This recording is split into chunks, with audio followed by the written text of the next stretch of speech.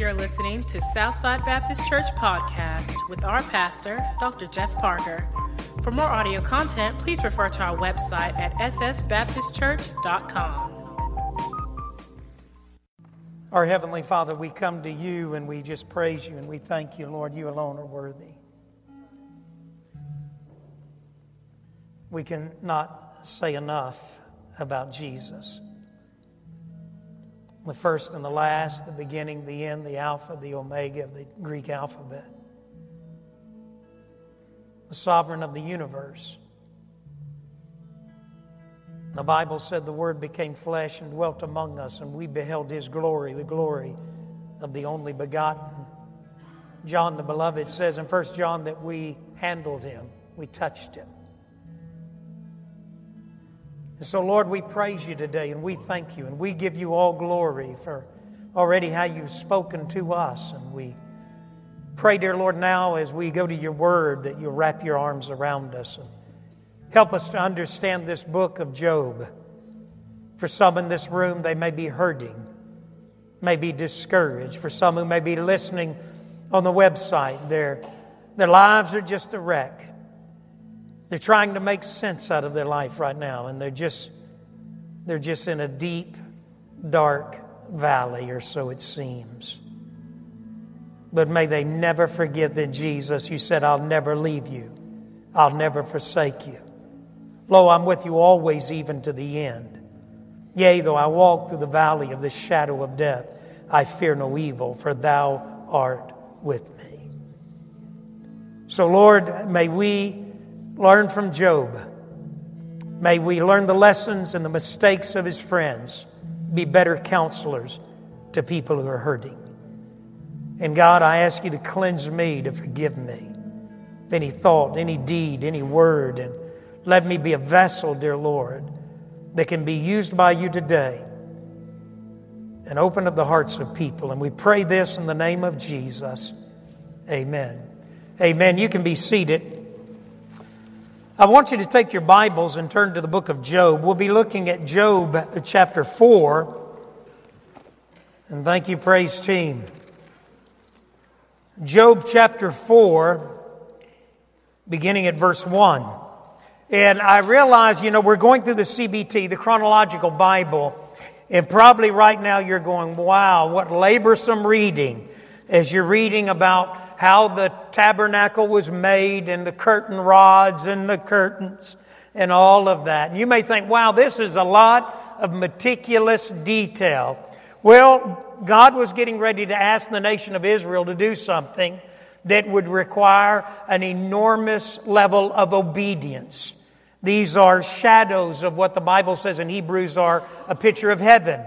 But, John Williams said this morning in our deacons meeting, he said, when we leave our children and go somewhere, even though it is a grandparent, we give them a long list of things to do and what to do, what not to do, what songs to sing. He just kind of went through the lineup. And so bear with it as you're going through CBT and stay with it. If you get behind, try to catch back up. I titled this sermon today, Spiritual Gas.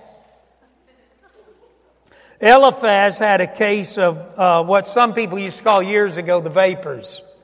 Spiritual gas. I'm not talking about the Holy Spirit, and I'm not talking about what keeps your car moving. I'm talking about self-righteous gas. You ever known anybody that had spiritual gas? I mean just that self-righteous gas. Well, anyway, that's what we're talking about today. So in Job chapter 4, we're going to read today about one of his friends who comes. Now, in the latter part of Job chapter 3, the Bible says that God, allowed Satan to bring all this heartache, all of this struggle, all of this suffering in the life of Job. And then Job's friends come, and in the latter part of chapter 3, for 1 week, they sit there and they just basically mourn and agonize alongside of Job. They're just there beside him. And one of these figures, one of these personalities, one of these friends is a man by the name of Eliphaz. Now, in chapter 4, beginning at verse 1, let's stand in honor of God's Word. That'd be good. Then Eliphaz the Temanite replied, Job, if someone ventures a word with you, will you be impatient? But who can keep from speaking? Think how you have instructed many, how you have strengthened feeble hands. Your words have supported those who stumbled. You have strengthened faltering knees. But now trouble comes to you, and you are discouraged. It strikes you, and you are dismayed. Should not your piety be your confidence, and your blameless ways your hope? Consider now who, being innocent, has ever perished. Hang on to that one. Consider now who, being innocent, has ever perished. Where were the upright ever destroyed? As I have observed, those who plow evil and those who sow trouble reap it. At the breath of God they are destroyed. At the blast of His anger they perish. The lions may roar and growl, yet the teeth of the great lions are broken. The lion perishes for lack of prey, and the cubs of the lioness are scattered. Now here he goes. He's getting ready to have a little spiritual gas here. A word was secretly brought to me. My ears caught a whisper of it. Amid disquieting dreams in the night when deep sleep falls on men, fear and trembling seized me and made all my bones shake. Spirit glided past my face, and the hair on my body stood on end. It stopped, but I could not tell what it was. A form stood before my eyes, and I heard a hushed voice. Can a mortal be more righteous than God? Can a man be more pure than his Maker? If God places no trust in His servants, if He charges His angels with error, how much more those who live in houses of clay, whose foundations are in the dust, who are crushed more readily than a moth. Between dawn and dusk they are broken to pieces. Unnoticed they perish forever. Are not the cords of their tents pulled up so that they die without wisdom? Aren't you glad He wasn't your counselor? Let's pray again. Lord, we thank You for the reading of Your Word. We pray, dear Lord, You'll give us insight through the power of Your Holy Spirit. And we pray this in the sweet, precious name of Jesus. Amen. Amen. You can be seated. One of the things that to me was one of the most eerie things that happens in Zimbabwe, and I remember when I was a missionary there, the first time that my vehicle was used for a hearse.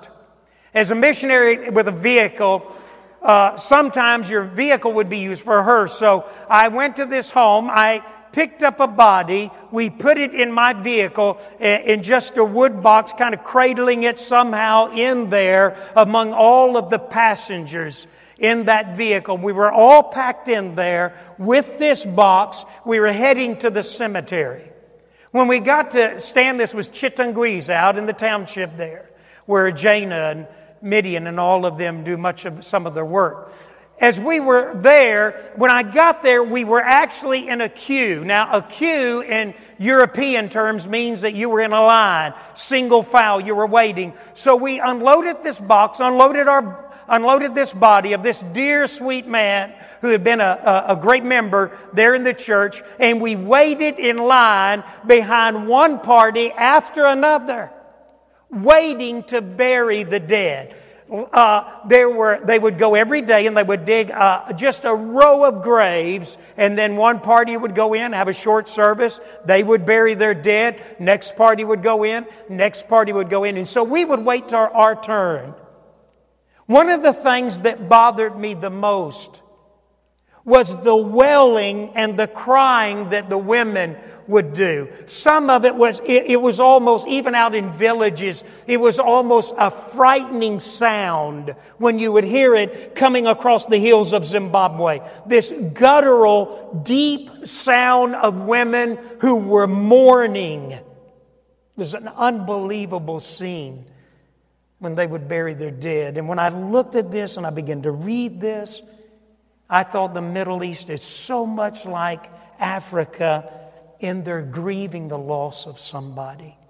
I wrote down 4 statements. 1, have you ever been the recipient of bad counsel? And by bad counsel, I don't mean painfully something that is painfully true that you are guilty of, but counsel that is based on an unsound premise, a deduction that is not true about your life, and therefore, as this person is speaking to you, it almost sounds derogatory or slanderous. You ever been there? I remember, and I battled for many years. In July 1994, I got sick. I take medication every day. If I do not take this medicine every day, I'm sick. I remember preaching at a prominent First Baptist church here in the Metro Jackson area.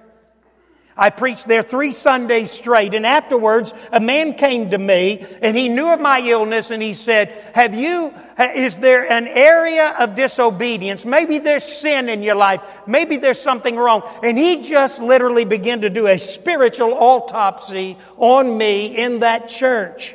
Now, at first I was nice. I understood that he was asking, could this be due to sin or rebellion in your life? But I knew me. And that was not the case. And so after a while, this man became self-righteous. He began to be offensive. You ever been there? Secondly, not only does this form of counsel hurt, it doesn't help. If anything, it's painful. I not only forgot it, I never forgot it. Sheila never forgot it. Oh, to this day, if we see this man, it's like darts coming out of our eyes. Why? Because we see the mistakes in every friend's counsel. A false conclusion sometimes can be used by the enemy to further discourage us from where we already are. Is that not the case? We have to be very careful in our counsel. Thirdly, when you come to this chapter here, you are beginning to be introduced to the characters, these friends around Job who are bringing counsel into his life. And I believe that all 4, ultimately there are 4 counselors, they were brought to Job by genuine love and concern. They are overwhelmed. In the latter part of chapter 3, when they arrive, they are overwhelmed by the appearance of Job. He looks like the skeletal remains of a man they once knew. They are literally sitting in silence because they don't know what to say. You ever been there? You ever been with somebody? I heard from a friend of mine this week whose only son drowned in the Ross Barnett Reservoir. I'd put a comment on Facebook and he back and forth with me a little bit. A great man. He was president in New Orleans. Andy, he was the president of the student body. He was probably one of the most gifted preachers that New Orleans had produced. Great man of God. He married Sheila and I. When his son, while he and his wife were packing, going back to the seminary, his son with a little Fisher-Price toy was sitting there at the reservoir. Her parents lived on a houseboat. He had that Fisher-Price little play fishing rod, and he undoubtedly dropped it. He leaned over trying to get it, fell into the water. By the time they found him, he had quit breathing. They did CPR, but he remained in almost a vegetation state until he died at the age of 5. I remember when there came the point the hospital sent him to their home. They were in one of the state buildings down there in New Orleans. They were in this little apartment, and I would sit there and I would look across this little boy who was hooked up to stuff, and they had learned how to feed him through the tube in his stomach. They had learned how to watch his oxygen, how to clean out his trach. Because I had worked with an ambulance service, I knew that. And I would go there and I would sit across from them and I'd look at them and I would say, nothing. I didn't know what to say.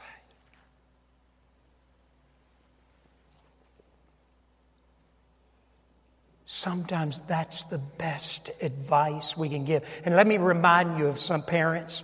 Let me remind you, parents, you better take every opportunity to spend time with your children. And when you're with them, you be with them 100%. You give them the time and the attention. You focus on them, because that day, he never thought that that would be the last day that he would ever have a conversation with his child again. You do not take, even with a toddler, a young child, that opportunity not to fellowship with them and to bleed that moment for everything that you can get out of it. Now, when I looked at these individuals, I thought, what did they do right? Because I think, first of all, I think they did some things right. I think they recognized the depth of Job's suffering, and they evidenced it by two things. First of all, they expressed sorrow. They sat down next to Job in that Middle Eastern practice. They put on, I believe, sackcloth. They covered themselves in dust and ashes, and they grieved right along with Job. Secondly, they evidenced a stayability. They basically said, Job, we're here. We're not going to leave you. We're going to stay by your side. They took off time. They cleared their schedule. Listen, are you willing, would you be willing, if a friend was hurting bad enough, to take your vacation, set aside time, go to that individual and say, I'm here for the duration. I've taken my vacation to grieve, to stand with you in this time of need. Wow. You know, I thought to myself, sometimes we need to express sorrow along with other people. We need to express a stayability. They were there. They were 1 week off work, basically setting aside all their obligations just so they could sit with a friend. Would you be willing to do that? Would I be willing to do that? Because listen to me. If our Western culture has failed, we have failed to know how to grieve the loss of the people that we love. In our Western society, we do pre-arrangements, or we go down and we pick out the coffin, we put mom and dad in it, we put grandparent in it, we put child in it, we do a 2-day fiasco where people file by and they utter some little something and they look at us kind of in a stupefied state. They don't know what to say. We have a little 20-minute in the chapel, and then we let people go to grieve and to work through the loss themselves. I remember years ago when I was a chaplain in the military. I remember years ago in the first church I pastored, and I was also a chaplain here in Jackson with the MP battalion down here. I'd been busy that weekend when I got a call from a woman, a dear friend, a person who's still a friend to this day. She said, Brother Jeff, can you go to university? ICU. My niece, coming home from college, ran into the back of a trailer, a soybean trailer where you haul beans. It had been left on the side of the road. The college student on her way home had plowed into the back of that. That trailer had no tag, never was claimed. I went to that ICU, and the only time I've been with an ambulance service for years. I've been around sick people and hurting people. When I walked into that ICU unit and I saw that college student, I literally nearly fainted. I had to go down on my knees and sit on the floor. Nurses walked by and said, "Are you all right?" That young lady died. We did her funeral. And I remember one night late, that same call came. That woman in our church called and said, "Brother Jeff, please get to this home." We got to that home. The funeral had been beautiful. Ceremony had been great. Everybody had paid their respects. Mom looked like she was doing fine. But I'll never forget going to that home. It was out in the country, out in an old, lonely part of the country. I turned down this old rutted driveway, an old country driveway. And for some reason, it was a cool day, and I had my window down. It was night. And I could hear that mom wailing and screaming to the top of her lungs. How do you comfort people who have lost? You see, sometimes we need to understand people need to go through grief. And we need to let them. We've culturized. We've made it too nice. We've made it too sweet and pleasant. Only to, even within the church, only to fail to understand that people need to go through this process. Well, this is Job. And now we're introduced to this man by the name of Eliphaz. Now, you won't find Eliphaz in a baby name book. I don't think so. And the Bible says that he was a Temanite. He's considered to be the most prestigious, the most prominent, and literally the oldest and the kindest. Albert Barnes said this of Eliphaz. He said, Eliphaz is the kindest because he's the oldest. Now I want you to listen, young people, because what happens when you grow and you get old is life has kicked you around so much that sometimes you make a pretty good counselor. But in our culture today, we don't listen to old people anymore, do we? There is a principle here. Life will either better you or bitter you. I'm not saying every old person, people that are over 50, people who have raised their children, who are now being a part of their grandchildren's life. I'm not saying that they're perfect. I'm not saying that they've made mistakes, but you listen closely. I don't want my kids and grandkids to make my mistakes. I'm trying to keep them from going down the same road I came down. I'm not saying I'm perfect. I'm just simply saying I don't want you to do what I've done.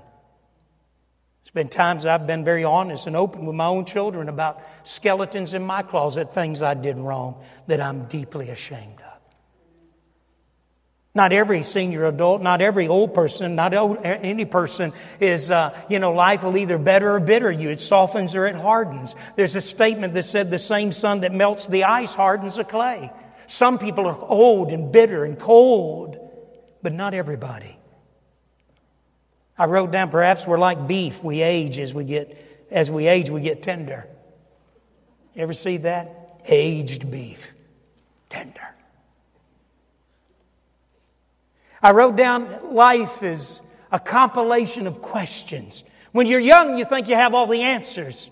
And as you begin to get older, it becomes a compilation of questions that you're now rushing toward heaven so that you can get the answers, because you find out life is not as simple as you thought it was. Young people under 50 years today, you mistake information for knowledge. You see, you can pull your phone out and you can get information like that. And because you have information, you automatically think that's knowledge, but that's not wisdom. Eliphaz is a Temanite. That means he's a descendant of Esau. He's an Edomian. Herod was an Edomian. Herod was of the same family. He's from Edom. He's a descendant of Esau. In Isaiah 21:14, Ezekiel 25:13, the Edomite will soon be destroyed. Eliphaz is a Temanite. A Temanite was recognized for two traits. Number one, Jeremiah 49:7 says that they were recognized for their wisdom. So in Jeremiah says men from Temanite. These were men from Teman were recognized for their wisdom. Obadiah 9 says they were recognized for their strength. Eliphaz was a no-nonsense, strong, wise man. He's the most recognized, one writer said most impressive and most important of the four. And yet he makes mistakes. What are they? I think when you look, first of all, you know what Eliphaz was saying? If you look at Job chapter 4, he basically is saying, Job, you've been there for a lot of people in verses 4 and 5. Verse 5, but now trouble comes to you and you're discouraged. It strikes you, you're dismayed. Should not your piety be your confidence and your blameless ways your hope? He begins to speak to Job. He goes down there and he begins to make conclusions about Job. I think Eliphaz is saying, people are watching you, Job.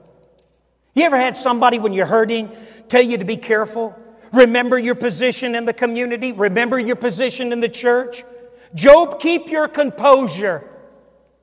But as I said a moment ago, I think one of the problems today in our westernized culture is that everything has to be under control. Some of you are that way about worship. You ever notice how some people just shout? I always love it when some people are in this room. I get excited. I'll hear them shout at some point and it makes me feel better. They just uninhibited, just free to worship. It's real and it's raw and it carries them up. Well, I don't believe in emotions. Well, tell me that when you're at a ball game. Tell me that when you express emotions everywhere but in the church, because that's hypocrisy. What Eliphaz was saying to Job is, Job, don't be genuine in your suffering. And let me ask you something. Are you hypocritical in your suffering when you're hurting? I love Eloise. Eloise was an interesting, she's a little bitty small lady. For some of you, you wouldn't know her. But Eloise,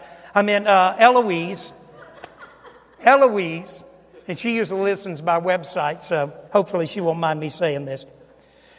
But Eloise is a genuine person, just a joy, just a delight. Worked in our office for years, served in all kinds of different positions. But I remember Eloise talking about a dark time in her life when she was going through a great trial, a great heartache. And an individual in this church said to Eloise, she said, "Eloise, let me pray for you." Eloise said, I turned and said, "Don't pray for me. I don't want your prayer. I don't want to pray right now." And she went on to say, she said, "I was angry at God because I was suffering and hurting, and this person had no idea what I was going through." She said, "The reality was I was angry and disappointed with God." Sometimes our mistake in counseling people who are hurting is we do not allow them to express that hurt, that anger, those emotions. You know, I told you one time or a while back, I said anger is faith. Did you know that? I don't get mad at the Easter Bunny. But I get mad at God. And sometimes people need to be in the midst of that hurting and that pain. And Eliphaz was saying, "Job, you're a leader in the community. You're a man of spiritual position. Job, where is your faith?" They were basically saying to Job, even after he had lost all of his livelihood, 10 children, they were saying to Job, "Job, remember who you are." And that's Eliphaz. And that sounds good, but it's just not very healing. You remember in John 11 when Jesus is at the tomb of Lazarus? Isn't it strange? Anybody that's ever done memory verses, what's our famous memory verse from John? Jesus what? Jesus wept. Right? I mean, you know, teacher says, "Okay, we're going to do memory verse today. Who wants to be first?" Your hand goes up because you want to beat everybody to that verse. 2 words, Jesus wept. But isn't it strange? Isn't that strange? You know, the Bible says, and the Greek is much more demonstrative in its description as a language. And you know what it means? It means that Jesus grieved, He wept, He cried, He just agonized. It doesn't mean that His eyes got a little watery, that a tear kind of trickled down His cheek. It means that He absolutely agonized the loss of Lazarus. Now, what's so strange about that? In a moment, He's getting ready to say, "Lazarus, come forth." And I love what theologians say. Had He not called Lazarus by name, had He said, "Come forth," every grave of every man, woman, boy, and girl dead in the dirt would have rose up. "Lazarus, come forth." But He weeps and He agonizes. Why? Because He identifies with the loss and with grief, and the wages of sin is death, and He realizes the pain and the sorrow. And there would come a day when Lazarus would die again and He wouldn't be there. Sometimes we make the mistake of Eliphaz because we just simply say, "Dry it up. Remember who you are. Keep the faith." And that's not always the best thing to say. And then in verses 7 through 11, I called this, in fact, I wrote down here, Eliphaz was somewhat of a spiritual prima donna. If you're pastoring, if you're ministering, if you were a pastor, you would understand this. In about 40 years of ministry, there are some people that are unteachable. They're already there. They've reached the platform and they're waiting for all the rest of us to get to where they are. And in some ways, when you look at Eliphaz, this wise man, known for wisdom, known for physical strength, this man's man who has a good handle on life, you get the feeling that he's somewhat like this. That he's kind of a spiritual prima donna, that he basically says, "My walk is unique. I have a special relationship with God. I have a special language, a special word." Does that sound familiar? But he makes 2 mistakes. Number one, he focuses on the goodness of the sufferer rather than on the goodness of the Savior. Because in verse 7 he says this, he said, consider now Job. He's talking to Job. He said, who being innocent has ever perished? Where were the upright ever destroyed? He was basically saying, Job, your character is your hope. R.C. Sproul was asked this question one time. I thought it was good. If you knew him the way I knew him as a professor, he was asked this question one time. R.C. Sproul used to remind me of Columbo. Peter Falk. You remember he had that raincoat on, a cigar? And he had certain mannerisms, and R.C. Sproul's mannerisms were much like Columbo. So when he was teaching a doctoral seminar, it was like watching the mannerisms of Peter Falk, of Columbo. And he was an interesting character. But R.C. Sproul was asked one time, why do good men and women suffer? You ever wonder that? We might word it, why do the righteous suffer? But this person said, Dr. Sproul, why do good men and good women suffer? His answer was profound. Listen to what he said. He said, I don't know, but I'll let you know if I meet one. Isn't that good? I don't know, but I'll let you know when I meet one. The danger in counseling is that we focus on our character rather than God's. You see, Eliphaz was either focusing on the character of Job or he's focusing on his own character. He's a prima donna. I've come here. I've got the answers. Sometimes I wrote this down in the midst of deep sorrow when I'm in this sanctuary and I'm crying out and wailing, and it seems to be now more than ever. I don't focus on my character. I focus on God's.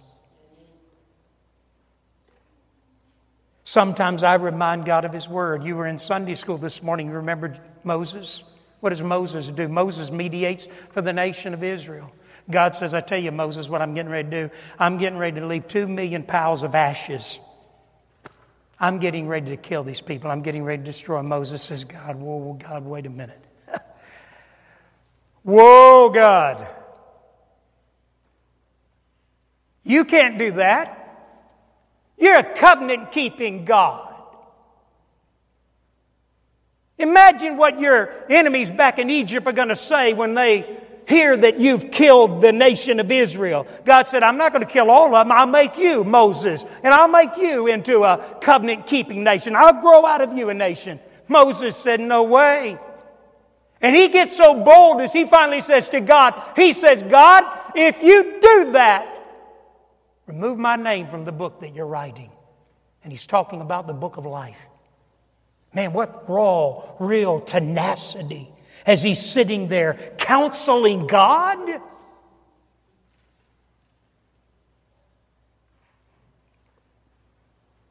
Let me tell you something. There are times in your life, and if you're not there, you'll be there one day. When you'll get before God and you'll be in such pain and hurt and sorrow, such brokenness, you'll look up toward God and you'll say, God, you said I'll never leave you. I'll never forsake you. God, I don't feel you right now. God, I need your presence right now in me. And you promised me, God. God, you said you wouldn't put more on a man than he can bear. God, you promised. George Mueller, who wrote the greatest book, the greatest prayer journal ever been documented, over 26,000 answered prayers. When he was asked how he prayed, he said, I take God's word and send it right back up to heaven. This is a dad. This is a dad. This is Russell on his knees crying out for Junior and saying, God, I pray that Junior will trust in the Lord with all of his heart, that he'll lean not to his own understanding, but in all thy ways acknowledge you, God, and I know you'll direct his path. And this is what you pray to Titus. This is what you pray for Abel and Phoebe. This is what you pray for RJ or whoever it may be. You know what Moses was doing? Moses was reminding God not of his character, not Moses' character. Moses never said a word about himself. He was a murderer. He wasn't fit to be a leader. Eliphaz made the mistake of talking to Job about Job's character. He made the mistake of talking about his own character. He failed to talk about the character of God. Secondly, he focused on the character of the counselor. Again, Eliphaz himself, rather than a sovereign God. Eliphaz says, I got a word because I'm such a good person and I have such a great relationship with God. Would you want this man counseling you after you lost your children? Imagine you're at the coffin of your child and somebody comes up and says, last night I woke up out of a sound sleep and it was like something went by brushed my face. I got goosebumps. My hair was standing on my arms on end. And begins to give a word that has nothing to do with good counsel or where you are and your sorrow. Was Eliphaz correct about his summation of his character? Let me ask you something. That's a good question. Was Eliphaz correct about the summation of Eliphaz's character? Because Eliphaz puts himself up as a spiritual prima donna. But was he correct? Go to the right and look at Job 42. Now think about that question for a moment. Eliphaz, basically, this man who's trying to counsel Job in his grief and his loss, basically is focusing either on the character of Job rather than the character of God, or he's focusing on his own character. Spiritual prima donnas. You've got some people, they just think they're there. And everybody else is kind of behind them. And they're hard, and like I said before, they're hard to pastor. But Eliphaz, he banked a lot on who he was in the eyes of God. But look at Job chapter 42, verse 7. After the Lord had said these things to Job, he said to, let's say it together. He said to Eliphaz the Temanite. Now, it's interesting, he mentions down there in verse 9, Bildad and Zophar, but he starts off with Eliphaz, and everybody looked this way. You know why?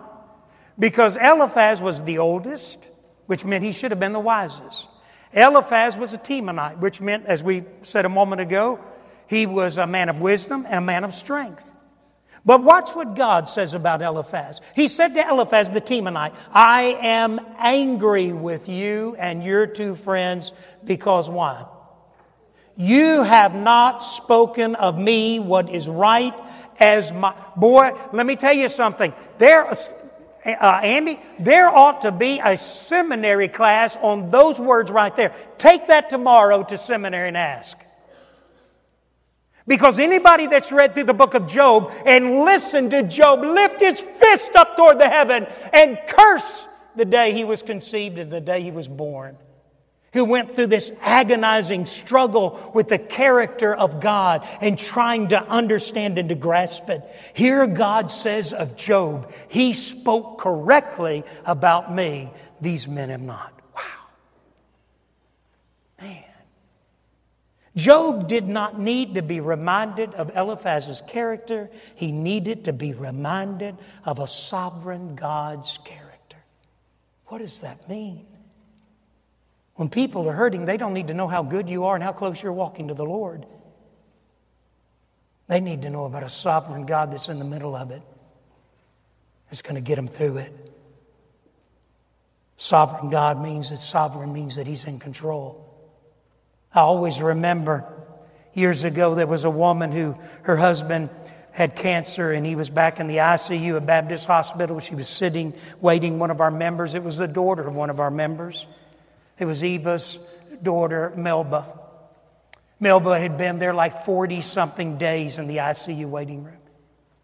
She was sitting there one day. She had been back to visit Jerry, her husband, and she came back and she just collapsed in the chair. She began to cry. When all of a sudden a sweet African-American older lady came by. She put her hand, I'll never forget her words.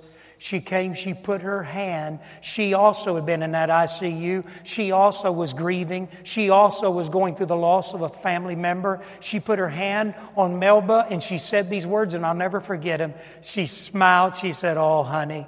She said, God ain't never out of control. This preacher, that's probably been 15 years ago. I never forgot that statement. Nor I doubt Melba ever did. Sometimes people need to be reminded that God is sovereign in this. God, you're in control. But He doesn't do that. Eliphaz, in some ways, I believe, dropped the ball. He gave the wrong advice. He began to focus on his own goodness rather than God's. And by verse 17, he's coming to false theological conclusions. He says, can a mortal be more righteous than God? Can a man be more pure than his maker? If God places no joy. He just begins to rattle away theology, but his theology is not sound.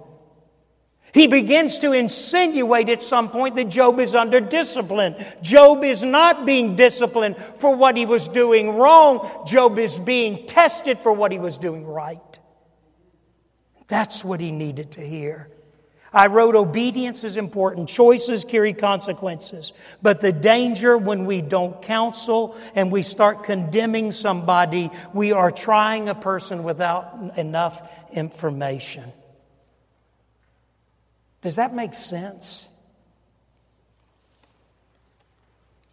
Sometimes when people are down and people are hurting, our responses, we kind of come to them, but maybe we don't know what they're going through. Maybe we don't know all of the circumstances.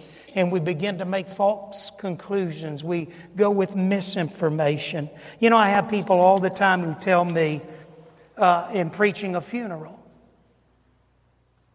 people will say to me, they'll say, well, you know, I think the problem often is that that you preachers are preaching people into heaven. That you're positive, you're preaching people into heaven. Let me tell you something. Listen closely. When you send me to a family member, you send me to make a visit, or you ask me to preach a funeral, and somebody has said to me, either on their sick bed, somebody has said to me at some point in their life, when I've asked them, are you a Christian? And they respond with an affirmative and yes. All that fruit inspecting stuff, that's a bunch of, I'm not going to say it, but that's what it is. When you're standing up there behind the pulpit and you're preaching a funeral, the only hope that you can give this family, if that person has said, I'm a Christian, I've given my life to Christ, then that's where you hang on to. That's what you go to. Listen, I don't want to preach anybody to heaven, but I don't want to preach them into hell either.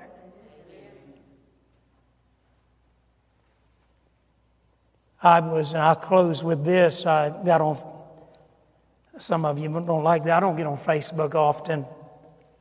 But I wrote on Facebook, I'm not worried about the liberals destroying our president. The church can take care of that.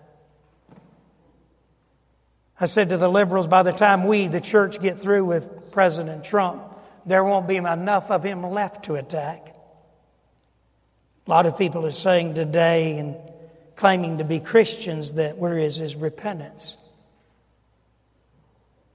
My answer on Facebook was this: his repentance is exactly where yours is and mine is, in our pride. Because how many of us repented for all the things we've said and done in our life? Now let me give you a test. I want you to stand. Because I believe in this room I've got a group of counselors. If you're a Christian, you are filled with the Paraclete, the Holy Spirit. So the Holy Spirit is called the counselor. So you are filled with the Spirit of Christ. Therefore, you are filled with a spirit of counseling. So, first of all, are you ready? You ready for a test?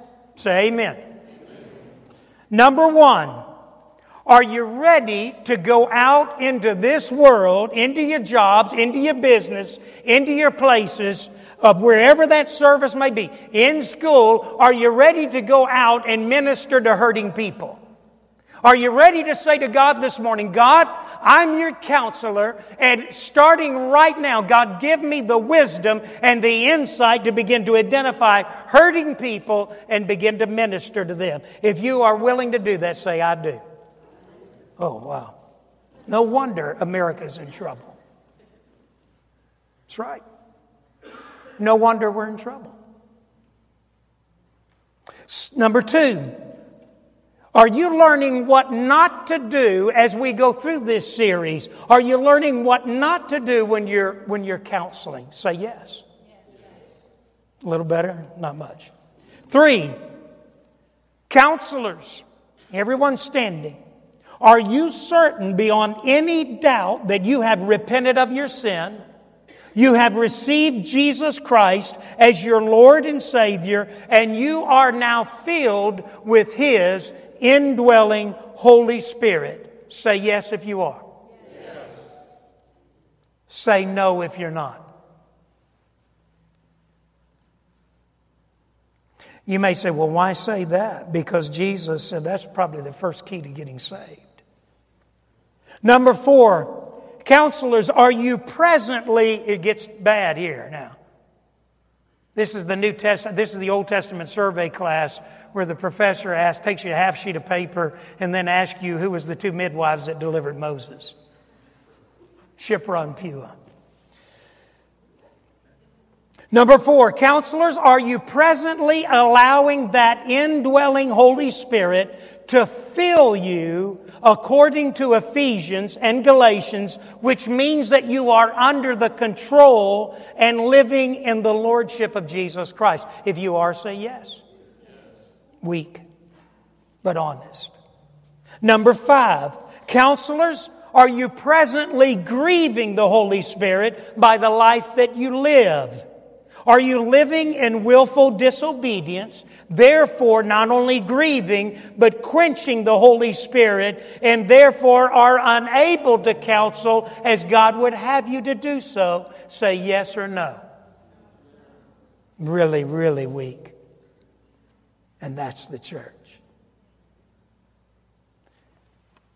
And you just answered why we, America, are in the shape that we're in. You just answered it. Let me read it again. Don't answer. Counselors, are you presently grieving the Holy Spirit by the life you live? Are you living in willful disobedience? Are you quenching the Holy Spirit, and thereby you are unable to counsel as you should? Counselors, memorize this passage. Galatians 6, 1 and 2. Paul says this, and my mind is blank, so I have to even look to get started. But before you laugh, you can, Brethren, if a man is overtaken by a fault, ye which are spiritual, restore such a one in the spirit of meekness, considering thyself, lest thou also be tempted. Bear ye one another's burdens, and so fulfill the law of Christ. Did you hear it? Brothers, if a man or a woman is overtaken in a fault, if they're hurting, if life has kicked them, if they've fallen down, ye which are, we're out. Really, what we ought to do is just, amen, go home. We're out. Because if we are grieving the Holy Spirit, if we're quenching the Holy Spirit by the life of disobedience, then we can't restore anyone. And restore means, in the Greek, means to set a bone. Ye which are spiritual, watch this, restore such a one in the spirit of meekness, considering thyself, lest thou also be tempted. Bear ye one another's burdens, and so fulfill the law of Christ. Number 1, are you saved? Number 2, are we walking in obedience to the Holy Spirit? Number 3, is God using us to be sensitive to the hurting people around us? Let's pray. Our Heavenly Father, we come to you, and Lord, we don't want to make the mistake of a man like Eliphaz. We don't want to look at people and remind them of our character, our goodness, our spiritual position. We want to instead remind them of the character and the nature of God. And so we pray, dear Lord, today for people and that's the problem, Lord. It doesn't matter the phone. The reality is we're too distracted nowadays. TV, we can't even sit and eat a meal in a restaurant have a romantic time with our spouse, because the reality is TVs hang on every wall, even in our homes. But we're distracted, and because we're distracted, a lot of times we're not sensitive to the people that are hurting around us. But we pray, dear Lord, today that we would not make the mistakes of Eliphaz. That when people are hurting and they're struggling and we come alongside of them, may we remind them of the character of a sovereign God. May we remind them of the promises and a covenant-keeping God and the promises of His Word when people are hurting. God, may You use us as a tool, as a vessel to encourage and minister to the broken and the hurting lives around us. Make us sensitive. Make us always aware it's not making a living. It's not making another dollar. It's not getting a job done. It's not getting through the day. Sometimes, dear Lord, You've divinely brought somebody into our life. And we're to take time from our schedules and take time from all the distraction and minister to them. So, Lord, we pray, dear Lord, and I pray that if there's one here that is not a believer, not a Christian, they're not walking with You like they should. But Lord, some may be here, they don't know You at all. When I asked and said, say no, they didn't say anything. They couldn't say yes. They just didn't know what to say. And so I pray, dear Lord, as You speak to the hearts of people, if there's a man or a woman, a boy or a girl, who says, Brother Jeff, I don't know whether I'm saved or not, but I want to settle this, and I want to settle it now. I pray, dear Lord, that they'll come. Take the hand of Reggie or Ledge or myself and say, I want to be saved and I want to know it. I want to be a tool, counselor in the hand of God. For others in this room, it may be to get before God, to recommit, rededicate their life. God, I don't want to grieve Your Spirit. I don't want to quench it. I want You to use me, Lord. I want to be sensitive to the hurting people around me. Lord, speak to us, and we pray this in the name of Jesus. Amen.